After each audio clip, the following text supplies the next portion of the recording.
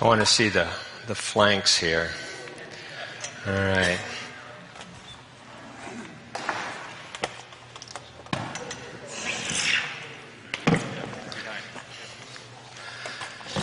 You know, I was just sitting here thinking a little bit today. I've been teaching the Bible in some form or fashion. I started when I was going to Dallas Seminary back in I think I started there in 73. And I was teaching a college class and everything. Never taught before in my life. And I don't take it for granted. I'm an introvert of the highest order. As a personality type, I'm the kind of guy people invite over when they want to be by themselves. But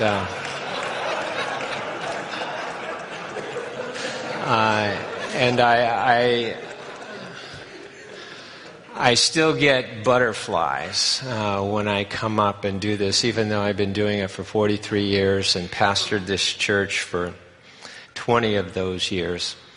And so it means a lot to me, and I consider it a privilege of the highest order to be able to do this. So anyway, I'd like to read a passage of Scripture to you. I've discovered a decent reading will make up for whatever flaws are in the actual teaching itself.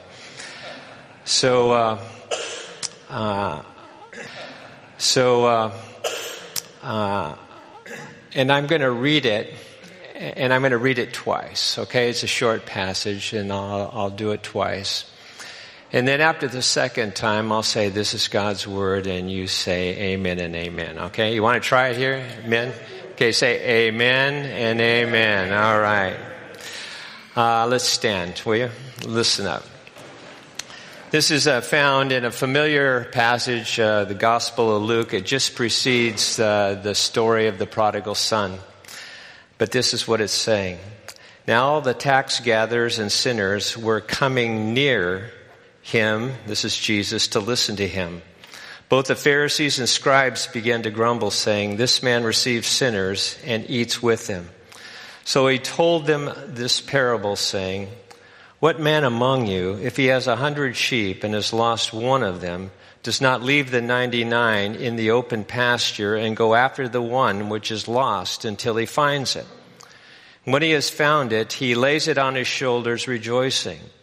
And when he comes home, he calls together his friends and his neighbors, saying to them, rejoice with me, for I have found my sheep which was lost. I tell you that in the same way, there will be more joy in heaven over one sinner who repents than over the 99 righteous persons who need no repentance. One more time. Now all the tax gatherers and the sinners were coming to him and listening to him. Both the Pharisees and the scribes began to grumble, saying, this man eats with sinners. So he told them this parable, saying, what man among you, if he has 100 sheep, and has lost one of them, does not leave the 99 in the open pasture and go out after the one which he has lost until he finds it. And when he has found it, he lays it on his shoulders, rejoicing. And when he comes home, he calls together his friends and his neighbors, saying to them, rejoice with me, for I have found my sheep which was lost. I tell you that in the same way, there will be more joy in heaven over one sinner who repents than over the 99 righteous persons who need no repentance. This is God's Word. Amen and amen. God bless you. Be seated. All right, there's two groups of people to whom Jesus is talking. There's one group of sinners and tax collectors, and these are the very unrespectable people. These are ones that are unpopular with the masses. And then there's a second group. These were the scribes and the Pharisees. And these were considered very respectable people. They were interpreters of the law and biblical scholars. And they did a good job. They tried to continue to make Israel a religious nation, even though that it was under the secular rule of the Roman Empire.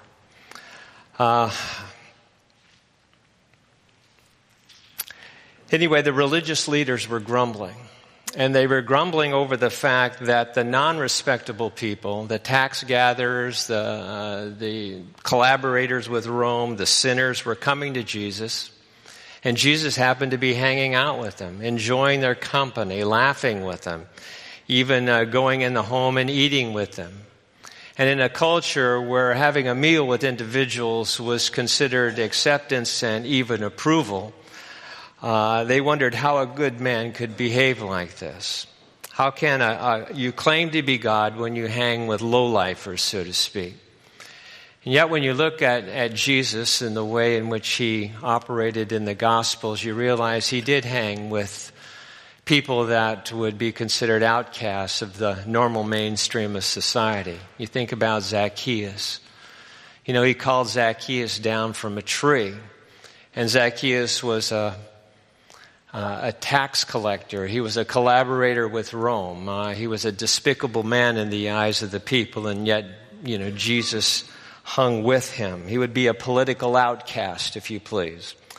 Then there was a prostitute who wept at the feet of Jesus and then dried his feet with her own hair. And she, of course, would be a moral outcast. And then there were lepers. They would be physical outcasts. And poor people would be social outcasts. And Jesus would hang with them as well. And then he showed compassion to a Samaritan woman. Remember in John 4, there's a story of a woman from Samaria who comes to the well, and Jesus is sitting there. Disciples had gone to get something to eat, and he engages her. And the Samaritans were kind of a half-breed crossover, so to speak. They were the Jews, the product of Jews who intermarried with Gentiles. And it produced that Samaritan race that lived right in the middle of what we would call the Holy Land, Galilee to the north, Judah to the south, and then Samaria in the middle. And Jews hated the Samaritans, polluting the Jewish race, so to speak, so they wouldn't even go through Samaria. They would cross the Jordan River on the east side and go up or down depending on where they're going. If they were going from Galilee down to Judah and so forth. So he hung with them, this particular woman, and she, of course, would be a racial outcast as well. And these are the kinds of people that the upright and religious looked down on. And they were saying Jesus is soft on sin. He welcomes people that God would never welcome. He socializes with people that would never enter into our places of worship. And so what Jesus does is he corrects the thinking of the people that are around him by telling this story, simple little story in hide and seek kind of language. Go back with me for just a moment. Really all of us need to go back a lot of decades, but a quick show of hands. If you've ever played the game of hide and seek at least one time in your life, just raise your hands. Okay, great. It's a very, very simple game. One person seeks, and then everybody else runs off and hides. And of course, the fun part of hide and seek is getting to be the one that hides. You get to be in control. You get to call the shots. You get to keep your eyes open. You get to go wherever you want to go. The hard part of the game hide and seek is the one who seeks, because the seeker puts himself in the humble position of trying to find people that are wanting to evade him. In the game of hide and seek, the one who seeks doesn't get much of a title. In some games, at least you get an exalted job description, so to speak. For instance, in the game of basketball, the center is the one around whom the action flows.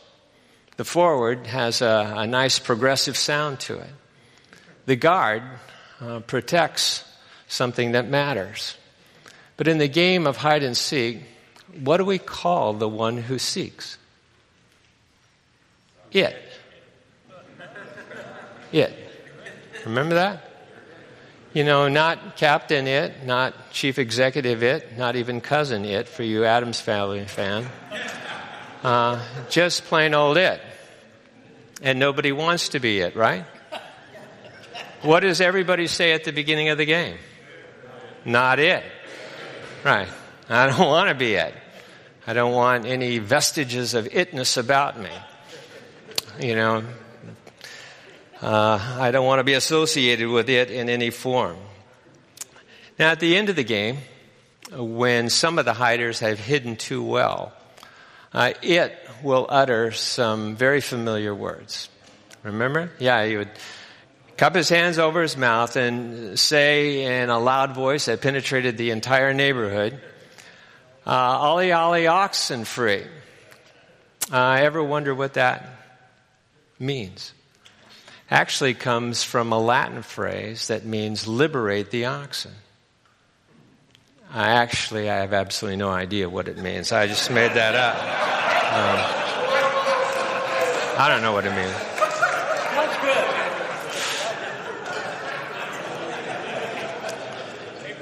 A little late. In the context of the game, though, what it means is that it's safe to come home. No one will chase you. No one will tag you. You won't have to be it. It's really a cry of grace to people who are hiding, is what it is. And the story of the shepherd and the lost sheep is really a story about seeking. And when you look at this story, who is it in this story? Jesus is it. God is it. God has gone off to look for hiding people. We like to consider ourselves seekers, not hiders. I might go to churches that, some of you go to churches that are seeker-sensitive type churches, so to speak. And it's a wonderful thing. You can go in there and kind of investigate, and they don't climb your frame, and you can go at your own pace. And I understand all of that. Because it oftentimes corresponds and describes, what we do from our point of view. I finally found God. I've been thinking about God and seeking God, and I finally found God. And from a human point of view, that's understandable. It was Augustine who said, we're restless until we find our rest in God. And what God has done is He's placed eternity in every heart. You ask a little child, do you want to live forever? And they'll say, of course I do. You get to be older and you're not so sure anymore, But in the truest sense of the word, we're not satisfied with our 70 and then absolutely nothing. That doesn't make any sense to us. We're always searching for transcendence. And yet when you find the Lord and become a Christian, embrace the Lord, so to speak, and look back on the process, and you see the gravity of your own sin and depravity and the absolute holiness and perfection of Jesus Christ, you realize that God is really the one that sought me out. I was hiding. I'm a natural hider. God is the one who goes and seeks those who hide. I got to thinking, who is it that hides from God? Well, it's the man whose priorities are so messed up that he can't remember the last time that we really thought seriously about God or prayed or did a lot of things. Most men know what they need to do, but just have a hard time doing it in the spiritual realm. It's also the woman who would be filled with anger because her marriage isn't quite the wonderful situation that she hoped it would be. She's angry at her mother. She's upset at her kids. And it seems like the world is closing in on her. It's kind of a frozen anger. Not everybody realizes it, but she does. And at times it frightens her. And all of us have hidden from God, and we do it through dishonesty and laziness and moral laxity. All we like sheep have gone astray, really. Now, in our story, the odds of a lost sheep making it back to the fold are very, very remote. Actually, most animals with a high IQ usually get their own television series at some point in time. Think about it, especially in our era, back a long time ago. You know, dolphins are pretty smart people. Anybody remember the name of a dolphin that had a TV series? Flipper, okay. How about dogs? Lassie, Rin Tin Tin, Beethoven. He had a series of feature films. How about cats? Garfield, for sure. Horses. Trigger. My friend Flicka. Okay, all right. Black Beauty. Fury. What? Mighty Mouse. Nice, right. How about pigs? Arnold. Anybody remember Green Acres? Eddie Albert, Ava Gabor? Some of you are thinking, Gary, your mind's a junkyard of worthless trivia. And it is. I admit it. Very bright pig, Green Acres, actually could predict the weather with its tail. Remember that one? Anybody think of a great sheep? What? Okay, all right. I can't think of one, but that's cool. Sheep are notoriously stupid animals. You go to a place like England when sheep are grazing all over the place, but the shepherds have to keep moving them because they'll graze in the same place until it becomes a desert wasteland. They'll walk the same trails until it becomes absolutely rutted. They'll pollute the same ground until it becomes corrupt with disease. And so that's just the way sheep operate. They're not bright. They're not proactive. If one sheep goes over a cliff, then the others are just going to simply follow that sheep and do exactly the same thing. That's the way it works. You'd think one of them might be able to pause for just a moment and say, you know, Sally went over that cliff and never showed up again. I think I'll sit this one out, you know. Not a chance. Not a chance. Never happens. Sheep have one thing going for them, and that they know that when they're lost. They don't live in denial. A sheep knows when it needs to be saved. You know, there's an old English term that's still used to describe a sheep that's in great trouble, and that would be a cast sheep. And a cast sheep is a sheep that somehow ends up on its back and can't get off of it. You know, they may separate from the flock a little bit and go over and eat a clump of grass somewhere, and they might lie down, and all of a sudden they're on their back, and they can't get off. And the center of gravity just kind of sinks down further and further, and they'll paw the air in panic, trying to get off of their back. But the more they paw, the worse it gets. Cavity fills up with gases, cuts off the blood supply to the legs, and if it's a hot day, they'll die in 3 or 4 hours. If it's a cool day, they might make it for 10 or 12 hours, but they will die. They will die for sure if they can't get off their back. And so Jesus tells us that this is really the human predicament. We're flat on our backs. We're unable to save ourselves. And then this is where really men get confused about being found. Because men might say, men have a tendency to say when you talk to men, that if I'm really good enough for me, then I'm good enough for God. You know, I'm an asset to our culture, to our society. I pay my taxes. I'm pretty faithful. I do a lot of the right things. And if somehow that which I do right overbalances that which I do wrong, then, I'll be fine. The scales will tip in my favor. You know, the Bible obviously makes it clear that we're lost sheep, we're out in the wilderness, and we're lying on our back, ready to perish. And no amount of ingenuity on our own part will relieve our desperate condition, and our only hope is to have a searching shepherd find us. And the place where God claims his sheep, of course, is at the cross. We should have died because of the sin. We offended a holy God and don't deserve to be in his presence, and we deserve to die. But Jesus is the one, of course, who died in our place, the one who knew no sin, became sin, in order that we might become, if you please, men of God.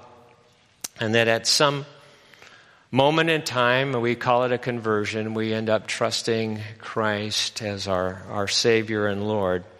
And it's really the holiness of Christ that is imputed to us, and the sin that is in us is removed from us, that gets us the ticket to heaven. A lot of times we get a little confused and think, if somehow my sin is removed, then I'll be in God's presence. But that's only half the issue. The other half of the issue is that we need an imputation from Christ. He's the one who kept the law for us. And so God takes that double transfer at the cross. He takes the sin that we have and puts it on Jesus, and he suffers and dies for that sin.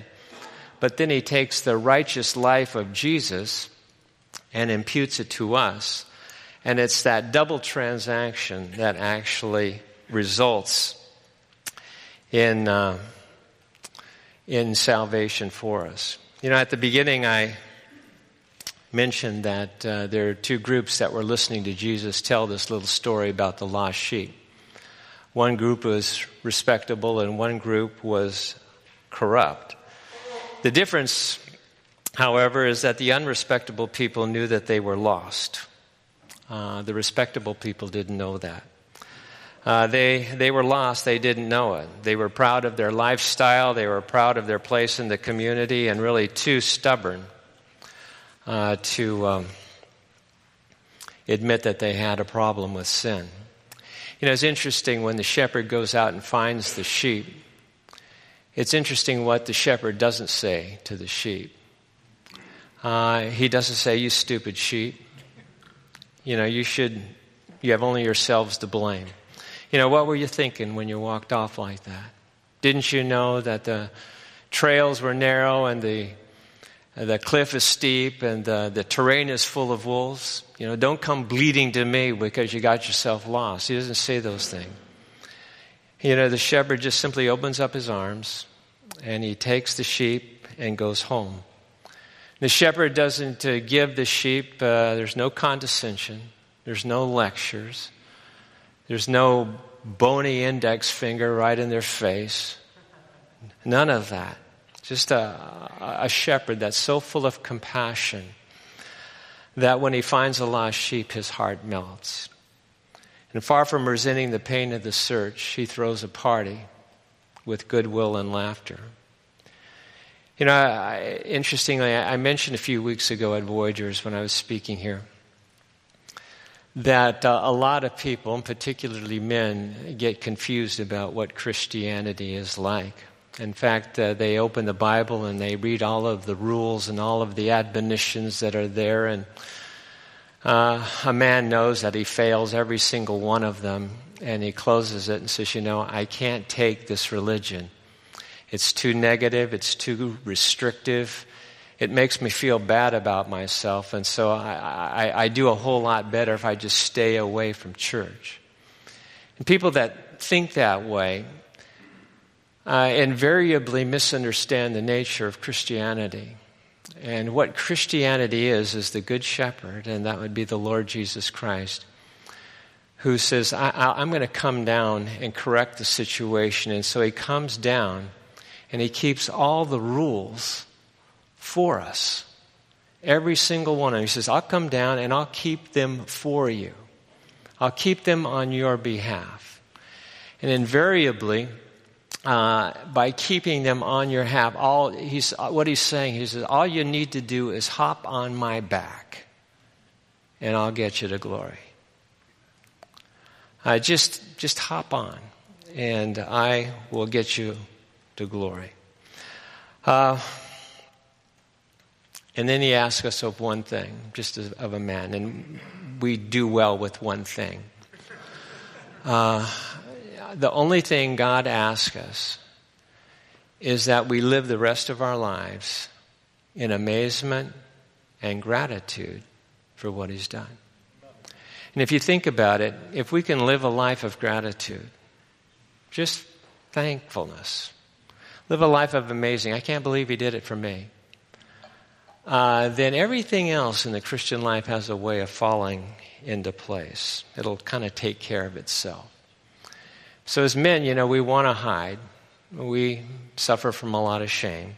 We know we need to be sought. But maybe we're no longer confused about being found. It's God that finds us. And that's the nature of the God that we have. If you're here today, it's not because you found him, it's because he found you. And there's great cause for thanksgiving for that.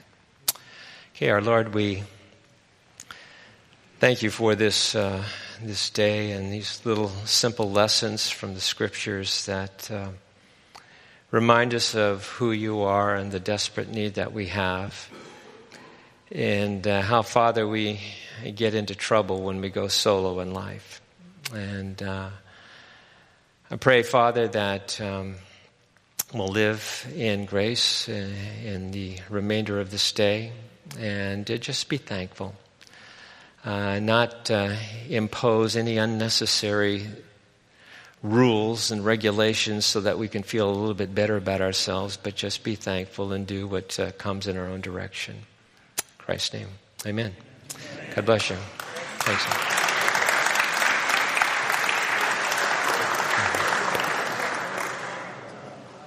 All right.